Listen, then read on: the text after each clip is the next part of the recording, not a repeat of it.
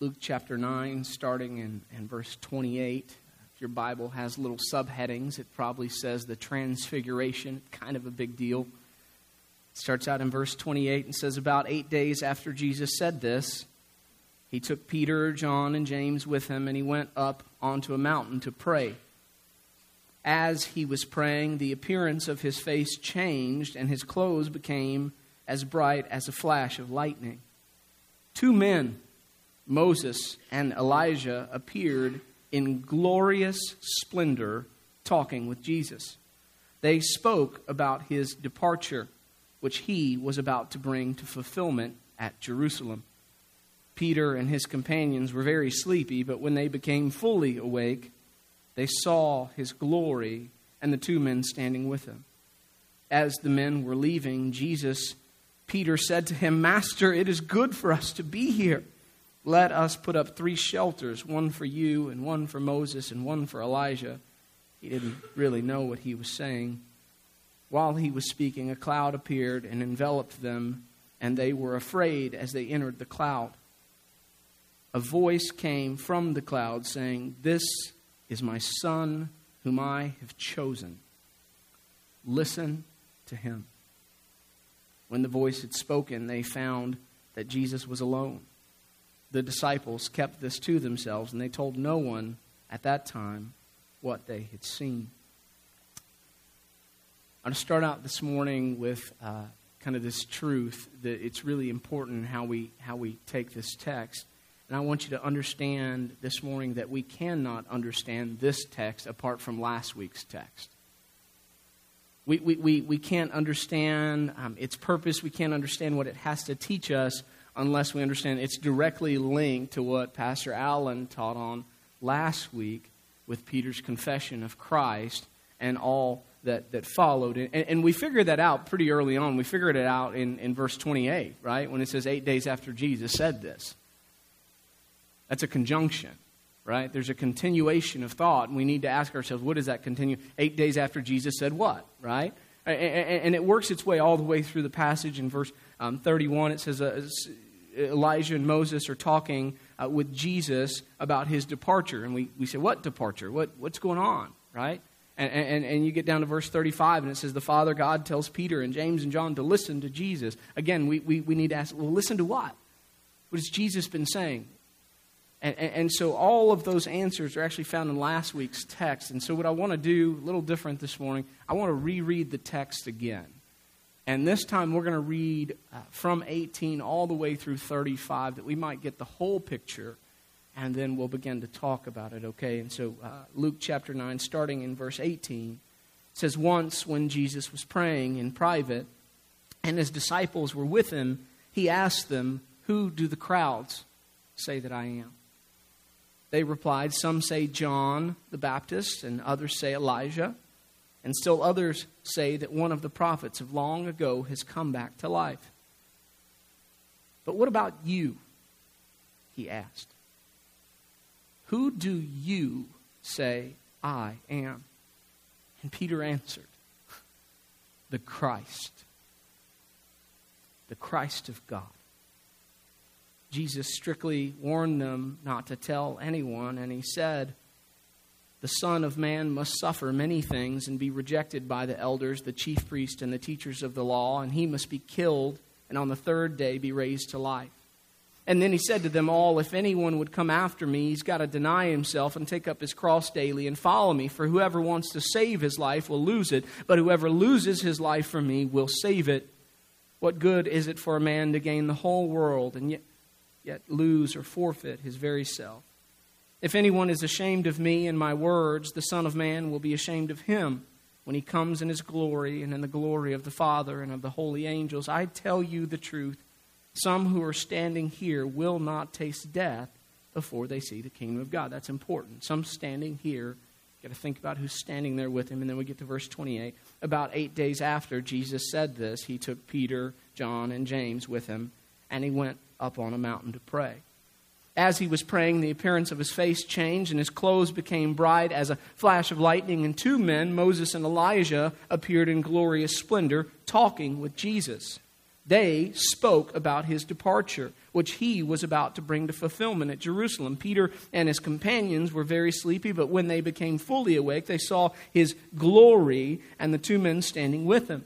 As the men were leaving Jesus, Peter said to him, "Master, it's good for us to be here. Let us put up 3 shelters, one for you and one for Moses and one for Elijah." He did not know what he was saying. While he was speaking, a cloud appeared and enveloped them, and they were afraid as they entered the cloud. A voice came from the cloud saying, "This is my son, whom I have chosen. Listen to him." When the voice had spoken, they found that Jesus was alone, and the disciples kept this to themselves and told no one that time what they'd seen. I'm going to try to get through the text pretty quickly. 4 things I'm going to share with you very quickly. And these are really purely observations. Typically, you get a little more than this from me on Sunday mornings, but I think the text just speaks for itself. So we're just going to notice what the text points out, okay? And so the first thing I think we need to notice is that Jesus knew who would be there. When we talk about the transfiguration, we talk about the Mount of Transfiguration, it's really important for us to see that Jesus knew who was going to be there, right? I don't want you to miss this because this is actually a big deal to Luke. We have to remember who's writing. Remember, Luke is writing to a guy named Theophilus so that Theophilus might know the certainty of the things that he has been taught, that he's been told about Jesus being the Son of God and the Savior of mankind. Right? That's the story. And so this whole story, this whole gospel, and remember, this is just part 1. Acts is actually part 2. This whole story is written to prove to Theophilus what God has already proved to Luke through Luke's detailed research, which is that Jesus is indeed the Messiah. Okay? That's why this is being written. We can't forget that. I mean, it's easy for us for the trees. We get into Luke chapter 9. We've been at it all year. It's easy to forget why this is written. We can't forget that. And so these little details are of great importance to Luke because the whole reason he includes them is because the purpose of his writing is to prove to Theophilus that Jesus is the Messiah. That's the purpose. We've always got to go back to the purpose. And so Luke adds this little detail. It definitely doesn't go unnoticed. He says in verse 27, "I tell you the truth, some who are standing here will not taste death before they see the kingdom of God." And then about 8 days later, Jesus goes up on a mountain with Peter, James, and John. Right? He goes up on a mountain with Peter, James, and John. Now, following Peter's confession of Jesus as Christ, Jesus explains exactly what that means. He says what that's going to entail: suffering, rejection, death, and resurrection. He explains what it's going to mean for the disciples that he is Christ, right? That they're going to have to daily deny themselves. They're going to have to follow him. They're going to have to die to themselves. And then he says, but it's going to be worth it. And some of you standing here that are breathing right now, I'm going to give you a glimpse of how worth it it's going to be before you die. I'm going to give you a glimpse. Some of you that are standing here right now. And amongst that crowd, of course, is Peter, James, and John. And so Luke says, and 8 days later, Jesus goes up on a mountain with Peter, James, and John. See, verse 27 is proof that there's something different about Jesus. Jesus knew that Peter, James, and John were about to see him in all of his glory. Luke is saying to Theophilus, I want you to see this. Jesus isn't surprised. Ever need to be reminded of that in life? Ever felt that way? Like you just think that something happened and it just knocked God off his rocker, like he was shocked, right? Jesus isn't surprised. He wasn't caught off guard by this. Rather, he knew what was going to happen and he knew who was going to be there. He's saying this is further evidence that Jesus is indeed God. Okay, so just remember Luke's purpose for writing, because it plays out in these first 2 points. Second thing I want you to see. Not only did Jesus know who was going to be there, they knew him. They knew him. Really interesting, right? They knew him. Look at verse 28 through 31. About 8 days after Jesus had said this, he took Peter, John, and James with him, and they went up on a mountain to pray. And as he was praying, the appearance of his face changed, and his clothes became as bright as a flash of lightning. 2 men, Moses and Elijah, appeared in glorious splendor, talking with Jesus. They spoke about his departure. Now, of course, Peter, James, and John knew Jesus, right?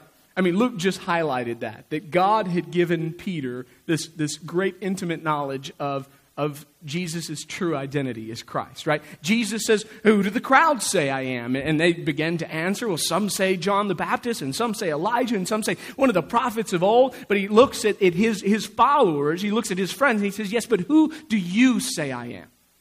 Who do you say I am? And Peter is Peter, right? The first one out of the boat, the first one to open his mouth. I mean, Peter's just Peter, and he jumps out there with this great statement of faith. You are Christ. That's who you are.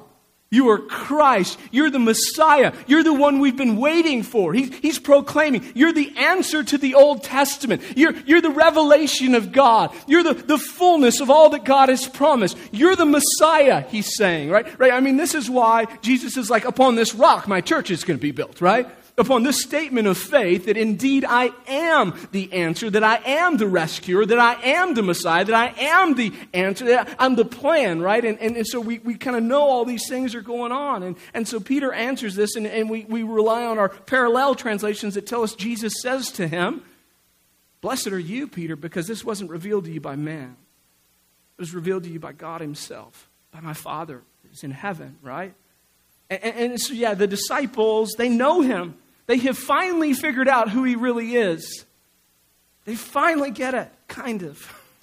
They're going to struggle here in the next little bit.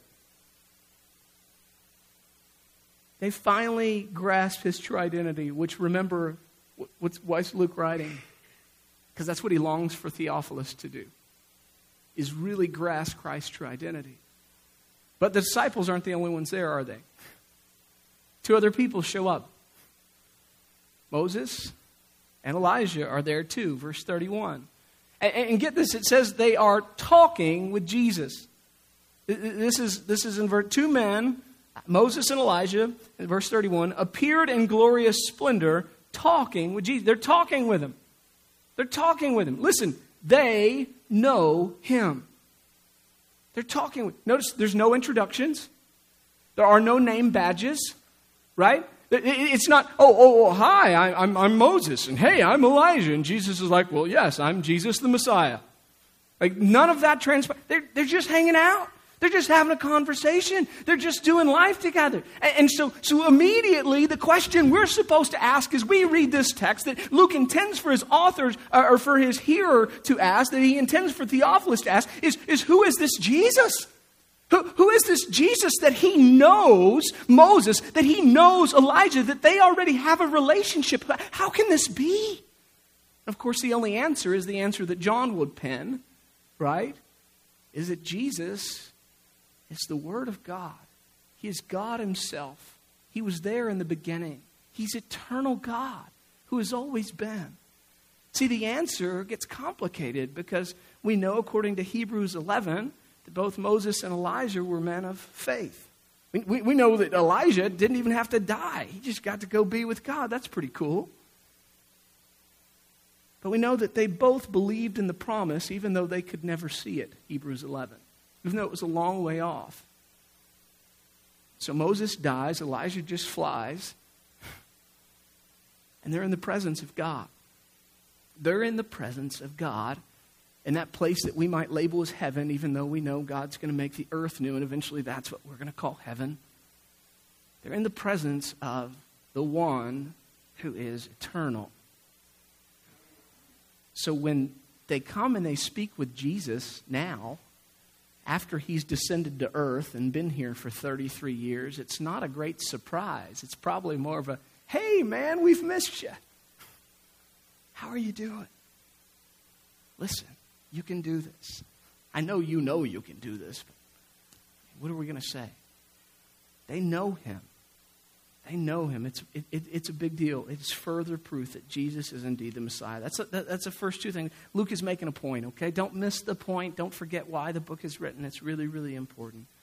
Number 3, I think this is just so cool.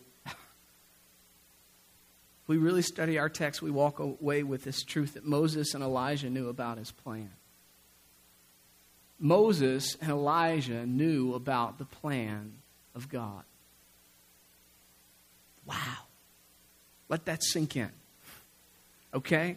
Verse 31, it says they appeared in glorious splendor. Get this, talking with Jesus. And what did they talk about? they spoke about his departure. His departure, the word actually is Exodus. Very interesting word. We'll come back to that in a second. It's pretty important.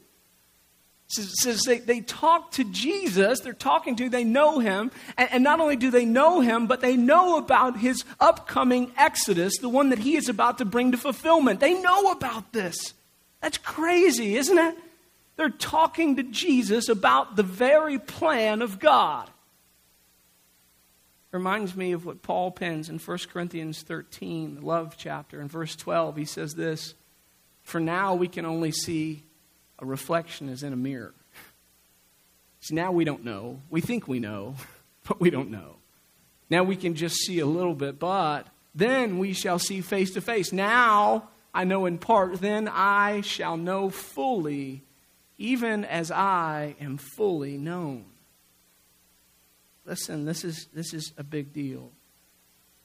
Especially if you're going through something right now. I just want you to write this down somewhere, okay? One day, we will have a better understanding of God's plan. One day. It may not be today, but one day, we're going to know the plan of God. One day, believe it or not, it's going to make sense. One day, the light bulb is going to go on. One day, that hurt is going to turn into praise because you're going to see that God chose the better path, even though it didn't feel like it at the moment. One day, it's going to be revealed how good God really is. One day, it's coming. One day, we're going to know, we're going to have a better understanding of God's plans. When we say that, we have to say this, right? God has a plan. I hope you're not out there thinking that God's flying by the seat of his pants, because he's not. God has a plan. And in fact, his plan is good, the Bible says, because God is good. It's part of his character. It's who he is. God can never not be good. Did you know that? It's crazy. It means that God can never deal with you in a way that is not good. Freaks me out a little bit. I can deal with my kids in all kinds of ways that are not good. Right? I can lose my temper. I can yell. I can scream. I mean, I can go there. But God can never do that with me. God is the definition of good. And when we say that God is good, and then somebody cries back, because we're kind of hung out in the Christian youth group at some point, all the time. And then somebody says, all the time. And they shout back, God is good. And then we start doing, we love Jesus. Yes, we do. We love Jesus more than you, because that's biblical. When we say that God is good, I think what we're missing is the underlying theology behind that, what it really means. When we say God is good all the time, what we mean is that God will always do the most good for the most amount of people for the longest period of time. God is always going to do the most amount of good for the greatest amount of people for the longest period of time. That's eternity, by the way. And in Jesus, we have proof of God's good plan. God's plan for the most good, for the greatest amount of people, for the longest period of time. In Jesus, we have this fulfillment of God's good plan. And according to this text, God's good plan is a second Exodus. It's a second Exodus, right? It's a new Exodus where God's children are not only going to be set free from slavery to Pharaoh, but they're going to be set free from their slavery to sin. It's an Exodus where they're not just going to walk across the Red Sea, but they're actually going to cross over from death into life itself. And I want you to see this. This just, what was the word we used Wednesday? Just warm fuzzies. This should light you up a little bit on the inside. I want you to see this. Moses and Elijah now appear to have a personal, deep knowledge and understanding of this plan. Now it's like they get it. And so they're talking to Jesus about his upcoming Exodus, about the new Exodus, about the new covenant that's going to be established in his blood. Can you imagine? Right? Moses, the chosen man of God that led the first Exodus, talking with Jesus, the Son of God, that will bring deliverance through the second Exodus. Can you just imagine that conversation? I just wonder, right? I don't know. I don't know what's said. I don't know if there's like some mention of like, oh, I got it. Like, you are the Passover lamb. Like Moses is like, duh, gosh, I was so stupid. Gosh, how did I not see it? Right? I don't know. But that's going on. Moses, who led the first Exodus, is talking to Jesus, who is about to bring to fulfillment the second Exodus. Wow! It blows my mind.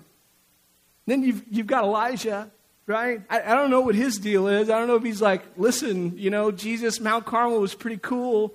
I mean, God did this awesome thing, and on Mount Carmel, he defeated all the prophets of Baal. But on Mount Calvary, you are going to defeat the devil himself. Worship. I don't know how the conversation went down, but I do know that they seem to now have an intimate knowledge of this plan of God. And I don't know about you, but that brings me great comfort and hope. Because there are times in my flesh, I confess to you, that I wonder, right? God, really? This is the best plan, what I'm going through right now? It's the best way. Really? Like this struggle, it is the absolute best, is what you're telling me. There's no better way for you to do in me what you're doing right now. There's no better way. God's word, because of his character, would say, yeah, there's no better way. And one day, you'll have a better understanding of it. One day. It's a big deal. It should be a big deal for Christians. Just leaves us with this last little bit. It's this truth. God wanted the disciples to know the plan too. Like, we shouldn't be unaware of this. This is a really important. God wanted Peter, James, and John to know the plan of God. He didn't want them to be left out. So this is what it says in verse 35. A voice came down from the cloud saying, "This is my son whom I have chosen. Listen to him." Listen to what? Well, listen to what he's been saying. Well, what has he been saying, right? Again, we're just keeping it in context. Look at verse 22. And he said, "The Son of Man must suffer many things and be rejected by the elders and the chief priests and the teachers of the law. And he must be killed, and on the third day be raised to life." Listen to this plan, God's saying. Like, you need to know it, because if you don't, you're not going to make it. If you don't understand that this is the way it's got to happen, you're not going to make it. So he's saying, listen to this, God, listen to this plan of redemption. I want you to listen to Jesus here. But not just that, I also want you to listen to how this plan is going to affect your life, right? And this is the area that I think we struggle as Christians, because we still don't get this. It's like in our world today with the prosperity gospel, we have this lack of understanding of the second half of God's plan. If Jesus is the Messiah and we are called to do this next part, it radically changes the way we have to think about life. And so listen to God's plan of redemption, then listen to God's plan for you. Verse 23 and 24. Then he said to them, "If anyone would come after me, he must deny himself and take up his cross daily and follow me. For whoever wants to save his life will lose it, but whoever loses his life for me will save it. What good is it for a man to gain the whole world and yet lose or forfeit his very self? If anyone is ashamed of me and my words, the Son of Man will be ashamed of him when he comes in his glory and the glory of the Father and of the holy angels."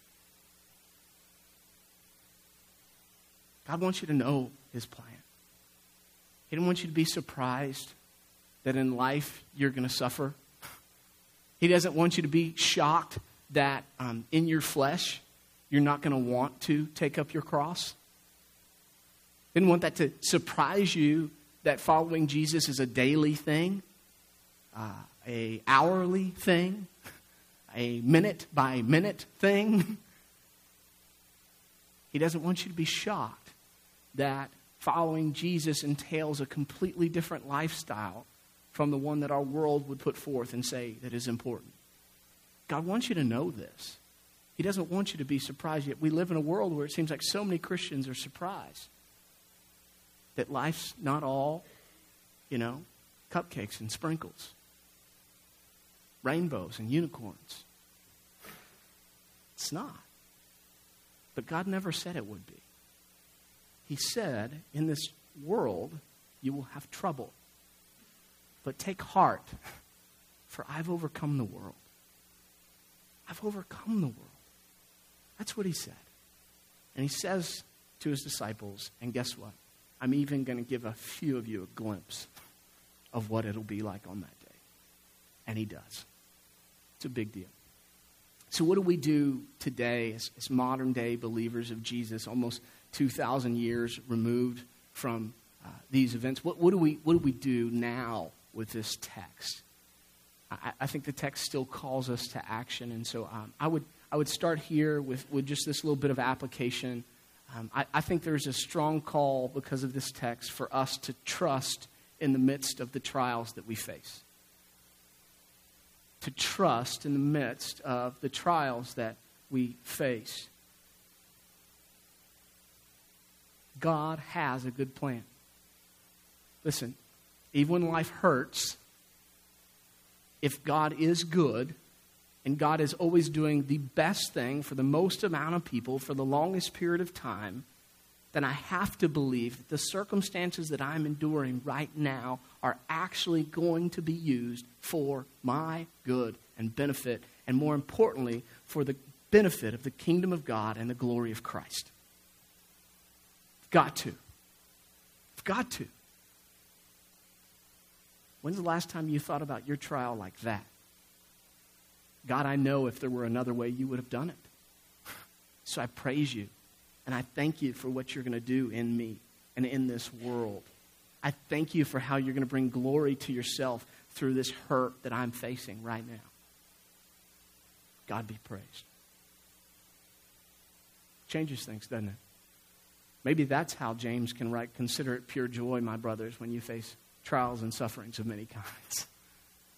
It's a big deal. So I encourage you, trust in the midst of the trials. Number two, I think this text very clearly calls us to lose ourselves in the life of Christ. You hear it over and over and over and over again. I mean, it's in every gospel. Jesus doesn't pull any punches, right? If anyone wants to gain life, he's got to lose his. If anyone wants to come after me, he's got to deny himself and take up his cross daily and follow me. There is a cost to discipleship. And listen, I love you. I'm not trying to hurt your feelings. But if you're struggling in your walk with Christ, maybe you need to change your alarm clock. Not trying to hurt your feelings. It's just accurate, right? We don't wake up magically one day and appear to be a great husband and father and all the things that we long in our hearts to be. We have to put in the work every single day. And the work is a work of suffocation, really, right?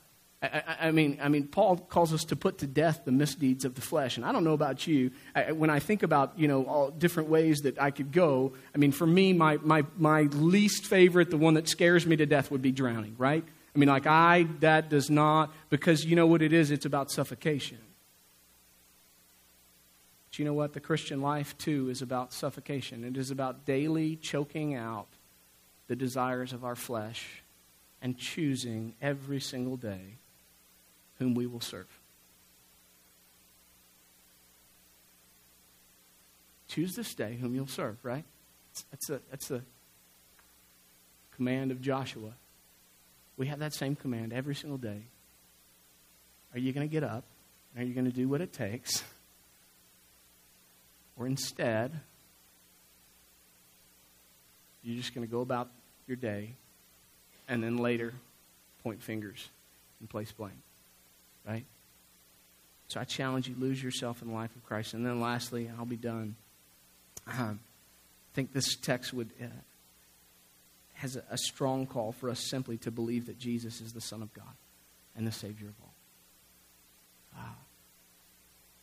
The heart of why these things were written to Theophilus is so that he would be certain,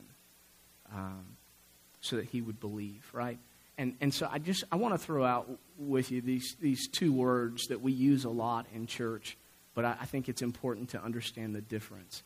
So there is a belief that does not save. If you study the book of Acts and you look at Simon the sorcerer, remember, he saw and he believed in all the things he was saying. It actually uses the same word, believe, that we find kind of all over the place. So there is a kind of a faith, a belief, I would say, that actually doesn't lead to salvation. It's just a belief that, oh, wow, yeah, Jesus is a good person. Or yeah, a lot of people say, yeah, Jesus is the Son of God. Well, that's awesome. I'm glad that you have that belief. But the Bible actually calls you into something more than just some kind of cerebral understanding that there is something bigger than you and that something bigger had a son named Jesus. The Bible calls you to rely on that cerebral understanding and to sit yourself down in an act of trust that is indeed the absolute truth of God. And you can't do this without God. It's impossible. God is the one that calls us to himself. But there is a moment of surrender. I call it cooperation with the Holy Spirit. And so I just say to people, listen, I know we're in church and I know we're in the early service and that means everybody's saved, right? I'm not going to play it like that. I'm going to say there may be somebody here like Theophilus that has a lot of understanding about Jesus, but they don't know for certain that he is the Messiah. They don't know for certain that he is God. He is definitely not God of their life. Today, I'm going to call you from belief into trust. Today, would you rest in the certainty that Jesus is indeed the plan of God, the better plan of God, no, the best plan of God? Would you rest in that today? And if you're here and you're one of those people, you've had great thoughts about Jesus, you've thought, well, maybe he is, or I think that he might be, but you've never just declared with certainty, Jesus, you are the Son of God. Will you be my Savior? Like that could happen today, okay? And I just want to throw that out there for you. I'm going to pray with you. Lord Jesus, I want to thank you for who you are, for your identity as the Messiah and the Savior of all.